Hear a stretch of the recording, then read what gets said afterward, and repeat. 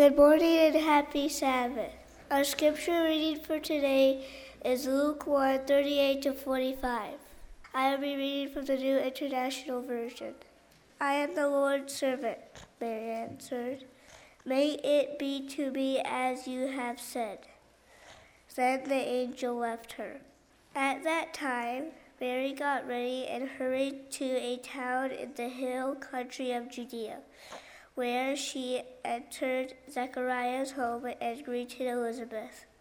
When Elizabeth heard Mary's greeting, and Elizabeth was filled with the Holy Spirit, in a loud voice she exclaimed, "Blessed are you among women, and blessed is the child you will bear. But why am I so favored that the mother of my Lord should come to me? As soon as the sound of your greeting reached my ears, the baby in my womb leaped for joy.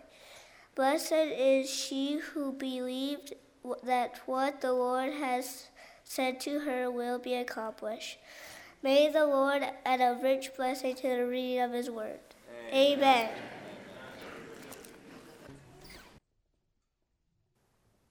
I'm so thankful that God sent his son Jesus, aren't you? So thankful that he did not leave us alone, left to ourselves, but entered into our mess and our dirt and became one of us, taking on our infirmities. And for that reason, we have an elder brother in heaven. Jesus will forever retain that part of his human nature. And I'm thankful for this season that we can think about the birth of Jesus. Our message is entitled today, "My Heart His Bethlehem." And I invite you to bow your heads with me as we begin. Let's pray. Father in heaven, we humbly come before you. We are thanking you for so much that has happened this morning, Lord. We have been drawn to you through the music, the stories, the songs. And Father, it is our desire as we open up these sacred pages of Scripture that the Spirit of the living God would fall afresh on us. We ask that the author of Scripture, you, Lord, would interpret Scripture and would bring Scripture home to our hearts in a way that human wisdom cannot accomplish. And we pray these things in the name of Jesus. Amen. I invite you to turn with me in your Bibles to the book of Luke. Luke chapter 1 will be beginning in verse 26. Luke chapter 1, verse 26. The Bible reads, "Now in the 6th month, the angel," who everyone? Gabriel. We recognize that name, Gabriel. The angel Gabriel was sent by God to a city of Galilee named Nazareth, to a virgin betrothed to a man whose name was Joseph, of the house of David. The virgin's name was Mary, and having come in, the angel said to her, "Rejoice, highly favored one. The Lord is with you. Blessed are you among women." Some 600 years prior to this moment, 600 years before this moment, the same messenger, the same angel, Gabriel himself, had visited someone else. And who was that, church family? The prophet Daniel. 600 years prior to this moment, angel Gabriel had been sent from heaven to the prophet Daniel with a special message. "Know therefore and understand," Gabriel had spoken, "that from the going forth of the command to restore and build Jerusalem until Messiah the Prince there shall be," and he gave a time period. In heaven's council, the hour for Christ's appearance had been determined ahead of time. God is always on time. And here when Gabriel shows up, the reader's mind would be connected to the prophecy in the book of Daniel. And now that prophecy met its fulfillment. Paul tells us in the book of Galatians, when the fullness of time had come, God sent forth his Son. when the fullness of time had come, Paul tells us, God sent forth his Son. God's timing is always perfect. And when Jesus came to planet Earth, the earth was in the best conditions for a Redeemer. As Mrs. White says, the world was ripe for the coming deliverer. And if you read The Desire of Ages, she notes several reasons why the world was ripe. Number one, there was much spiritual darkness. The deception of sin had reached its height. And the Son of God, looking upon the world, only saw suffering and misery. It was a dark place on planet Earth, but the light was coming to bring light into the darkness. God's timing is perfect. People were longing for something more. They were tired of the systems of heathenism, as Desire of Ages tells us. It was losing their hold. People were weary of the way that religious leaders kept on saying the same things, and they were longing for something different. They wanted something from the heart. They were thirsting for a knowledge of the living God. When the fullness of time had come, God sent forth his Son. And lastly, the tidings of the Messiah's coming was easily spreadable. When you look at the way that Israel was set up, God designed that from all the lands, the Jews of the dispersion could gather to Jerusalem for the annual feast, and as they return to their places where they live, they could spread the good news. Gabriel came at the perfect time. But as verse 26 tells us, he wasn't sent to a palace, he wasn't sent to the sanctuary, he was sent to a city of Galilee named Nazareth. Galilee was not a respected region. You remember what Nathanael told to Philip? You remember that? He told him, what good could come out of Nazareth? Nazareth was a Galilean village about 15 miles west of the Sea of Galilee, and it was hardly the expected place for an important message from God. But isn't it true, friends, that God often does the unexpected? God often works in ways that are very different than what we think. If we were in charge, we would have gotten out the trumpets. We would have brought out the harps. We would have spread the news far and wide. The king is here. But although God used his means and his ways, humans were not aware of his coming. God can use anyone who's willing to be used. And aren't you thankful, friends, that the person that God chooses does not have to have a big name in the earth's eyes? What makes someone available for God, what makes someone that God wants to choose is simply the fact that they are humbly depending upon him. And God does just that. He decides to use a young girl named Mary. Verse 27 tells us that she was a virgin named Mary. He emphasizes that Mary was a virgin probably in her early teen years. She was young. At the time when Jewish girls would normally have been pledged to be married, but in Israel, engagement was as binding as marriage. In fact, it would require a divorce to break off the engagement. So the timing of Jesus' conception after the engagement but before marriage was the perfect timing. If it had been after they had been married, it would be very easy for Joseph and Mary to say, this was our baby. If it was before the engagement, it would have been easy for Joseph to try to break things off. He tried to do that. But Gabriel came at the perfect time. God wanted to make sure that Mary and Joseph knew this baby was from God. It wasn't from Mary, it wasn't from Joseph. This baby was from God. In verse 28, the Bible says, having come in, the angel said to her, rejoice, highly favored one, the Lord is with you. Blessed are you among women. Gabriel's greeting to Mary, you are favored, literally means in the Greek, the one who grace has been bestowed. Highly favored one, the one that grace has been bestowed.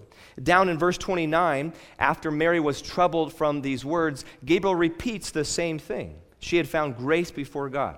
Now, unfortunately, the same verse and phrase has been used to incorrectly support the concept that Mary was granted a special grace throughout her life, allowing for the Roman Catholic doctrine of the Immaculate Conception.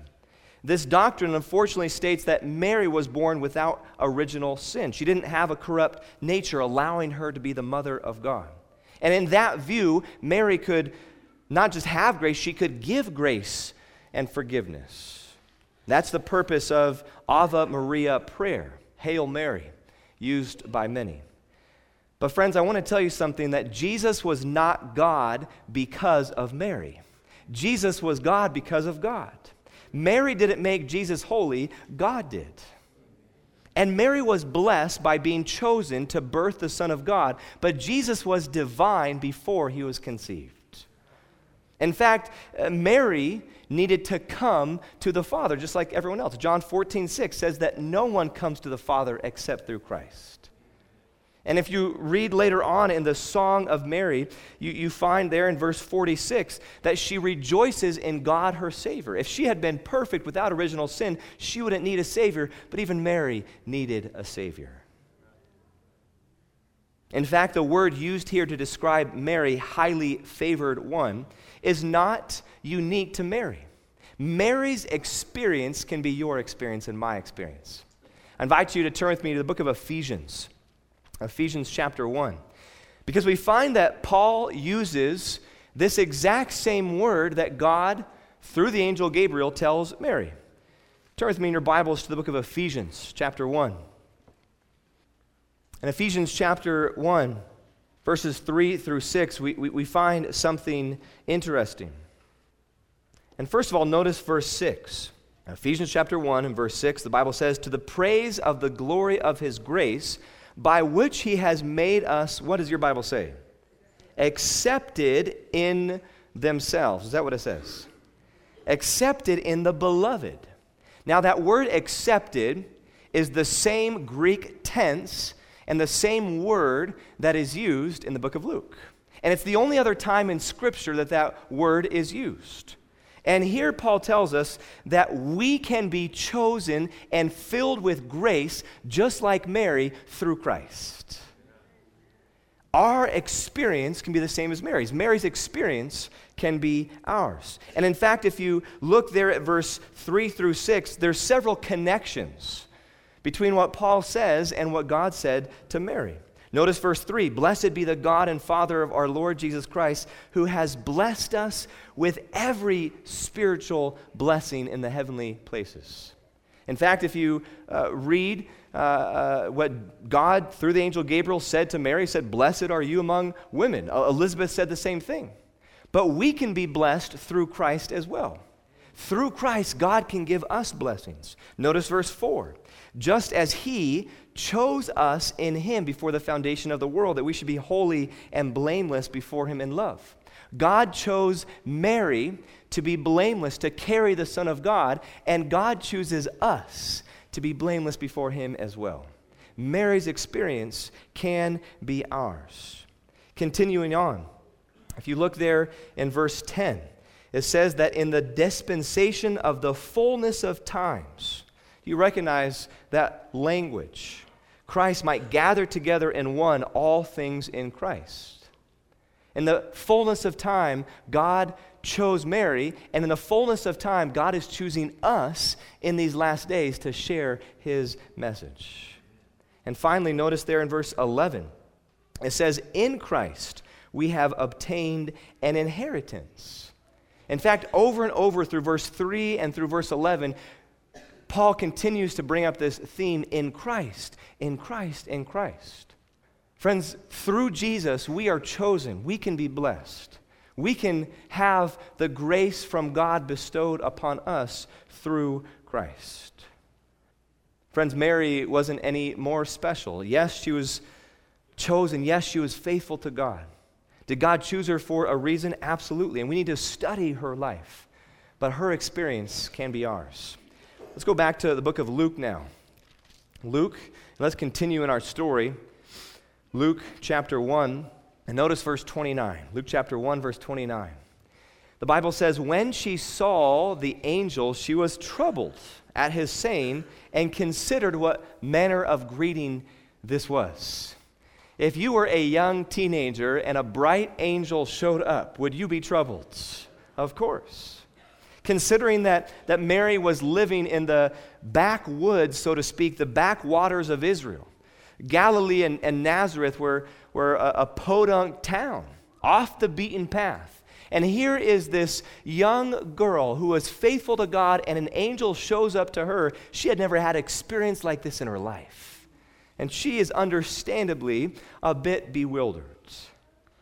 But even more perplexing is the message that the angel is about to give. Notice verse 30, the angel said to Mary, Mary, don't be afraid. Aren't you thankful that God always sends that greetings when angels show up? Don't be afraid. For you have found favor with God. And behold, you will conceive in your womb and bring forth a son, and his name shall be called Jesus.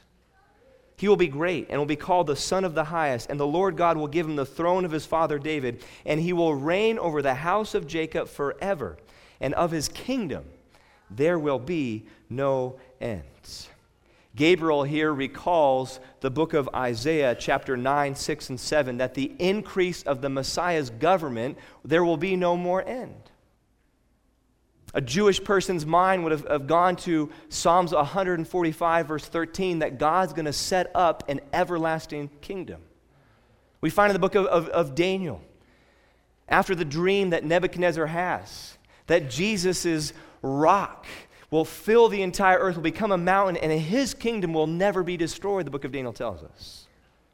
Later on, when Daniel has visions in Daniel 7:14, we find that God's kingdom will not pass away. Micah 4:7 tells us that his kingdom will endure forever, even forever. Jesus introduced that everlasting kingdom, friends. This is an important announcement. Mary would have recognized that there was something big happening here. I'm so thankful, friends, that when the kingdoms of earth, although they appear from a human perspective to arise majestically, they appear to arise beautifully, and they appear that they will last forever. But friends, the Bible tells us that they will fade away like houses of ice under the summer sun. God's kingdom is going to last forever, but man's kingdom will not. And Jesus is the head of that kingdom. Verse 34. Let's continue. Verse 34. Mary said to this angel, "How can this be, since I do not know a man?" Mary is speaking here not necessarily from a place of doubting. If you read the context, clearly Mary believed the angel's announcement. She isn't doubting what the angel is saying or even asking for a sign to confirm. She believes, but in simple faith she's asking, how will this miracle take place? She wasn't even married yet. It was a big deal what the angel was saying, that she was going to have a baby before she got married. She was about to experience, if this plan went through, ridicule and scorn from her family and friends. When Joseph found out, Matthew 1:19 says that he tried to put her away secretly. He didn't want Mary to suffer embarrassment. Joseph knew what Jewish society thought of women that had babies out of wedlock. You remember John chapter 8 where they were stoning the woman caught in adultery. Mary is simply asking here, how is this going to happen?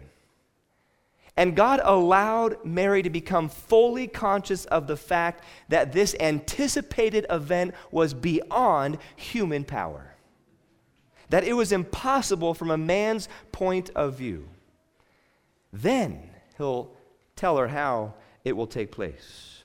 Verse 35, let's continue. The angel answered and said to her, "The Holy Spirit will come upon you, and the power of the highest will overshadow you.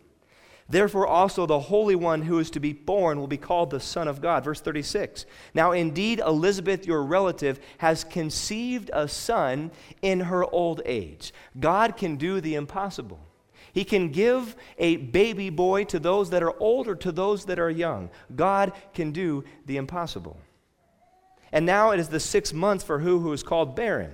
Verse 37, for with God nothing will be impossible. Gabriel explains in answer to Mary's question how this would take place, that it was through the work of the Holy Spirit. That the Holy Spirit, and here the angel Gabriel uses an interesting word. He uses the word overshadow. Do you see that word there, friends? Overshadow. That's an interesting choice of words.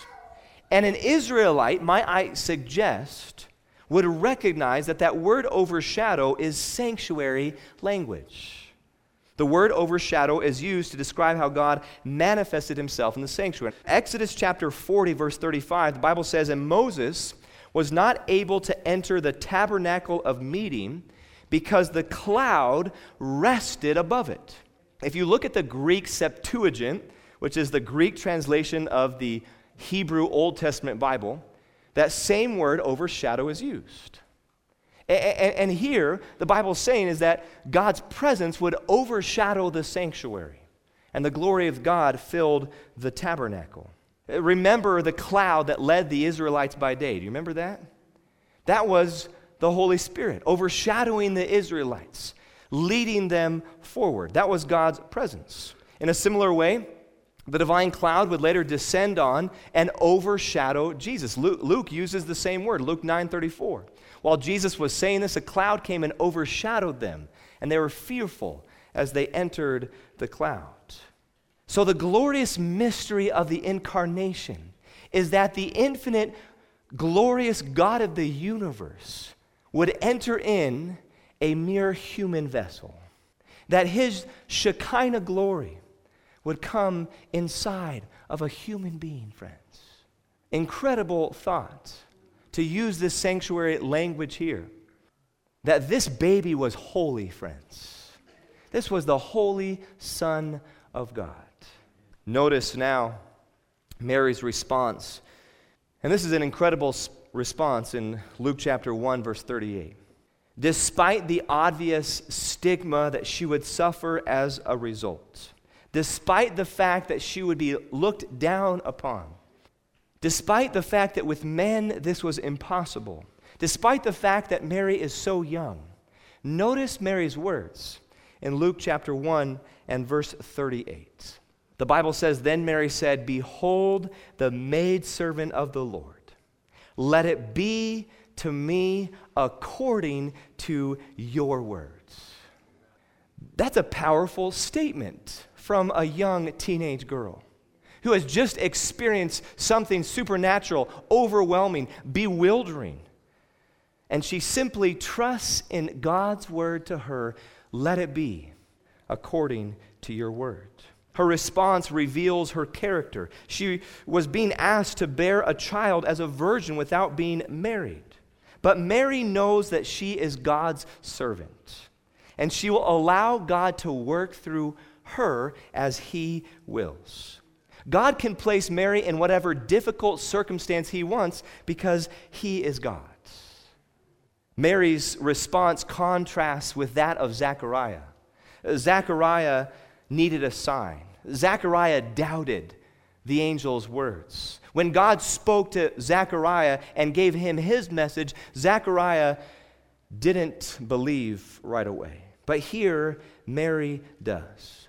And God had told Mary that her cousin Elizabeth was going to have a baby.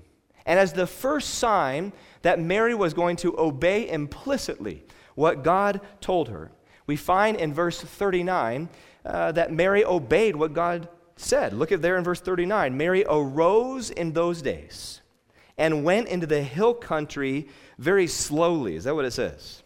With haste. She quickly gets up to obey the word of God to a city of Judah and entered the house of Zechariah. Notice, friends, that she's not going to discover whether the angel, what he said was true or not. She's going because she believed what the angel said was true.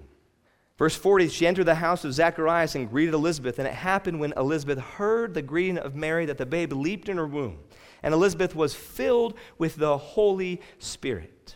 Then she spoke out with a loud voice and said, here's Elizabeth talking under the inspiration of the Holy Spirit, "Blessed are you among women, and blessed is the fruit of your womb. But why is this granted to me, that the mother of my Lord should come to me?" What a humbling thing to say. This young girl, her young relative, Elizabeth recognized that the little baby that was in the process of being born in Mary was something special. This was the Son of God. Verse 44, "For indeed, as soon as the voice of your greeting sounded in my ears, the babe leaped in my womb for joy." Those that are parents, do you remember speaking to your children when they were in the womb? I remember my son Judah when he was still in the womb. You know, as a new young dad, I was excited. And I knew what you know, that babies can hear their parents' voices inside the womb, can't they?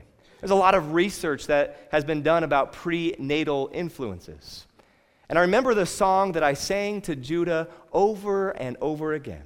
"Create in me a clean heart, O God," over and over. Probably sang that song more than 100 times to Judah. And I believe that Judah's little prenatal ears heard those words. And isn't it amazing here that the baby within inside Elizabeth, John the Baptist, starts his work early of preparing the way of the Lord. And Elizabeth seems to recognize the movement of her baby inside of her. That's John the Baptist getting excited. And then notice what Elizabeth says in verse 45. Notice what she says in verse 45. "Blessed is she." This is Elizabeth talking about Mary. "Mary, blessed are you who believed, for there will be a fulfillment of those things which were told her from the Lord." Elizabeth seems to contrast Mary's response with that of her husband. Zechariah doubted. He didn't believe. He wanted a sign that this would take place. But Mary believed. And aren't you thankful, friends, that even though Zechariah doubted, God still used him? God can use us in our doubting moments. God gave him a second chance, and I'm thankful for that. Mary wasn't perfect. She wasn't a saint. But I believe, friends, that what Paul tells us about people in Scripture and stories of Scripture is true for Mary. Paul says whatever things were written before were written for our what? Our learning, that through the patience and comfort of the Scriptures, we might have hope. I believe that we can learn something from Mary, and I want to offer us 3 lessons that we can learn, 3 principles from the life of Mary, because Mary's experience can be ours. We don't honor her as a saint, but we can learn from her as a person of faithfulness to God, can't we, friends? Number 1, Mary cherished what God told her. Luke chapter 2, verse 19. After the shepherds are coming and the wise men are coming, verse 19 says, "But Mary kept all these things and pondered them in her heart." Mary cherished what God told her. And I believe, friends, that God wants us to cherish His words. God wants us to cherish what God tells us.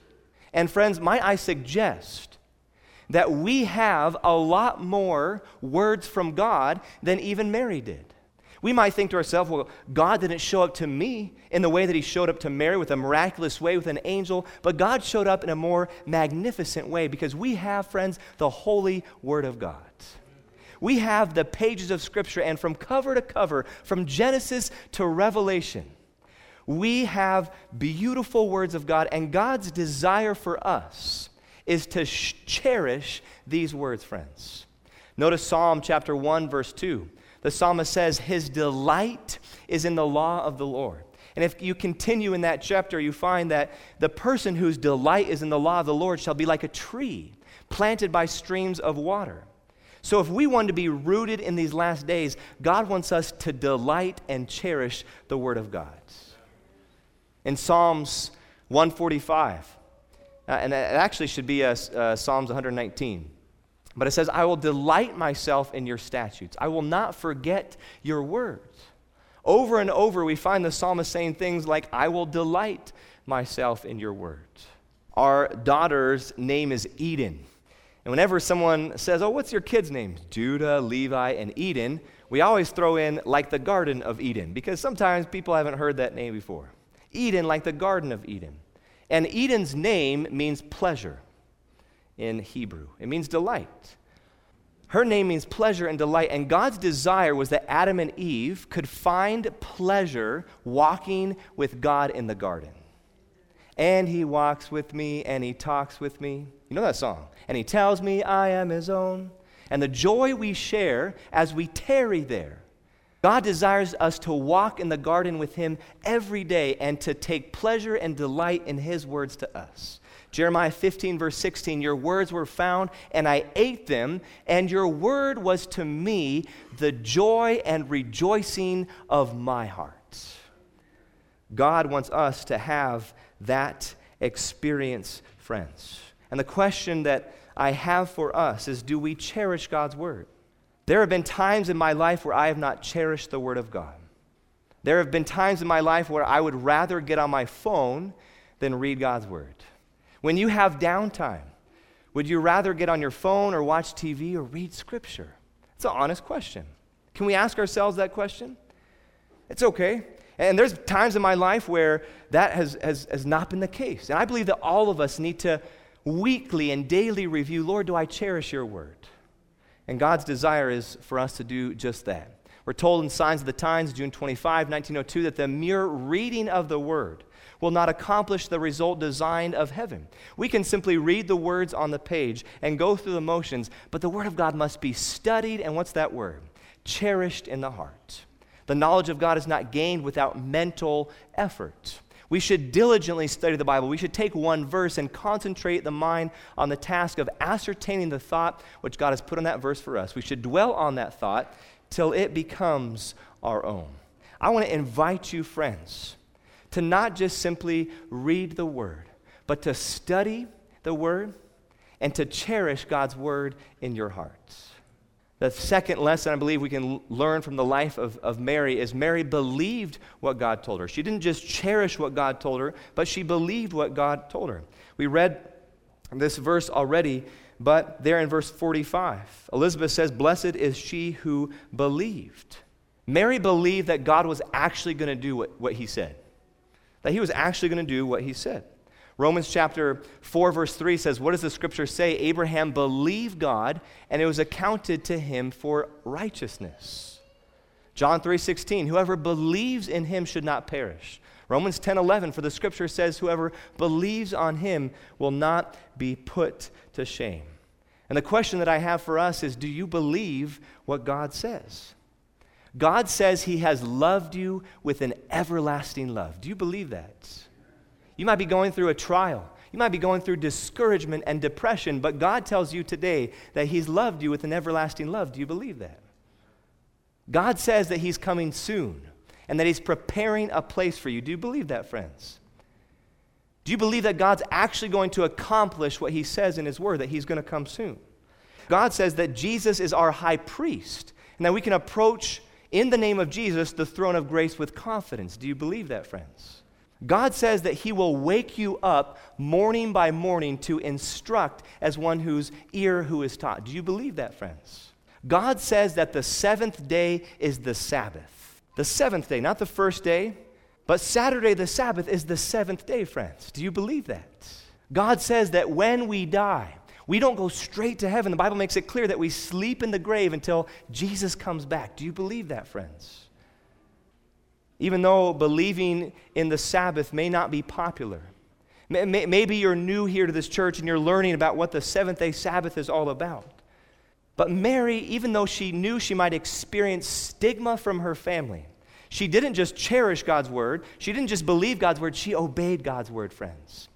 And perhaps there's someone here that needs to not just believe the truth of the Sabbath, but follow through despite what other people might think. I believe, friends, that obedience is the key to happiness. 1 Samuel 15:22, so Samuel said, has the Lord as great delight in burnt offerings and sacrifices as in obeying the voice of the Lord? For behold, to obey is better than sacrifice, and to heed better than the fat of rams. Friends, God doesn't just want the form, but he wants the heart as well. We won't go here, but you can look elsewhere in Scripture where God says that if you really want to follow Jesus and his words, then do what he says. And if you do what Jesus says, your house is like being built on a rock, not on a sandy foundation. God wants us, friends, to obey him. 3 things we can learn from the life of Mary. She cherished what God told her. She believed what God told her. She obeyed what God told her. I believe, friends, that Mary's experience can be ours. And think about this, friends. Think about this. That Mary had the Son of God in her, didn't she? Mary had the Son of God in her. And I believe, friends, I believe that God wants the Son of God to be inside of us as well. I believe that. In fact, and we're going to quickly look at these, but over and over in the gospel, look at this, friends. Paul says in Galatians 4:19, my little children, for whom I labor in birth again until Christ is what? Formed in you. God's desire is that Jesus, just like he was formed in Mary, will be formed in your life. Galatians 1:15, but it pleased God who called me through his grace to reveal his Son in me. Paul's desire, just like Mary, was to have his Son, God's Son, inside of him. Galatians 2:20, I've been crucified with Christ. It is no longer I who live, but Christ who lives in me. That Christ may dwell in your hearts through faith. Friends, the infinite God of the universe wants to send his Son, Jesus, to dwell and live inside of your hearts. He does, friends. That's why Paul tells us in 2 Corinthians 4:7, we have this treasure in earthen vessels. Who's the treasure? Jesus is. Paul tells us in Colossians 1:27 that the mystery of the Gospels, the riches that people have been studying for you, what is it? Is it treasure? Is it money? No, it is Christ in you, the hope of glory. John 15, God invites us to abide in him and us in him. It's not just him and us, but it's us and him as well. Christ desires to dwell in your hearts, friends. I know this poem is hard to read, but I read this week, and this poem just really reached my heart. Can we read this? Is that okay? Notice here what the Bible, or not the Bible, but this poem, I don't know who the author is, but notice what this poem says. The Lord is in his holy house, O grace beyond describing, that Christ in me should please to dwell, Emmanuel residing. My soul doth magnify the Lord, I sing with lowly Mary, that God should choose to enter in to this humble sanctuary. Not now in little Bethlehem, as in the tender story, not now upon a mercy seat, that bright Shekinah glory, but in the body of his saint, he maketh his residing, both he in me and I in him, fellowship abiding. Isn't that beautiful, friends? It continues. Within my heart a burning bush, within a mountain smoking. This flesh of mine a temple veil, the wondrous presence cloaking. Within this broken earthenware, a high and holy treasure. O mystery of mysteries, O grace beyond all measure. The Lord is in his holy house, mysterious habitation. I feel his presence here within and offer my oblation. Keep burning incense of my soul. Keep cleansing me, O laver. I want to praise and serve my God forever and forever. Friends, God wants to live inside each one of us. God wants to live inside each one of you. His desire is that your heart would be his Bethlehem. His desire is that your heart and mind would be his Bethlehem. And notice, friends, notice here what we're told. This letter was written in 1880. It was just 6 days before Christmas, December 19. 2 children, Willie and Mary White, were working in California for the church, working diligently for God. Ellen and James were back home. And a letter is written to her 2 kids. And notice these words. December 19, 1880. Christmas is almost here. Christmas is almost here, just a few days away. My Christmas will be spent in seeking Jesus to be a welcome guest in my heart. And his presence will drive all the shadows away. His presence will overshadow the darkness in your life. His presence will overshadow the discouragement in your life. And friends, I want to invite you this Christmas to make Jesus a welcome guest in your heart. I want to invite you this Christmas. Maybe some of you are lonely. Maybe you're going to be by yourself. But I want you to know that you're not by yourself. Jesus is with you. That Jesus will reside with you and he will be with you. And you can spend Christmas inviting Jesus into your heart. Yes, we maybe have some of the gifts under the tree, but the best gift, friends, is someone who died on a tree named Jesus Christ. And his desire is to be born in each one of you. And may Mary's experience be ours. May Christ be born in us. Father in heaven, it is the desire of our heart that your Son, Jesus, be born in our hearts. Father, we are weak, but what we can do is offer you space in our hearts. Father, we desire to make room for you, and forgive us, Father, if we've crowded you out. Lord, perhaps there's someone here that used to walk closely with you, Lord. But they've taken some steps away, and right now you're calling them to surrender their hearts to you. You're calling them to invite you to be formed inside of them. Father, our desire is to answer the knock of Revelation 3:20. You stand at each door of our hearts and you knock, and we want to let you in. So, Father, we commit to making this Christmas about you. Thank you for being the best gift that we've ever been given. We love you. We thank you for loving us first. And we pray all these things in the precious name and blood of Jesus. And all of God's people said, amen. Amen.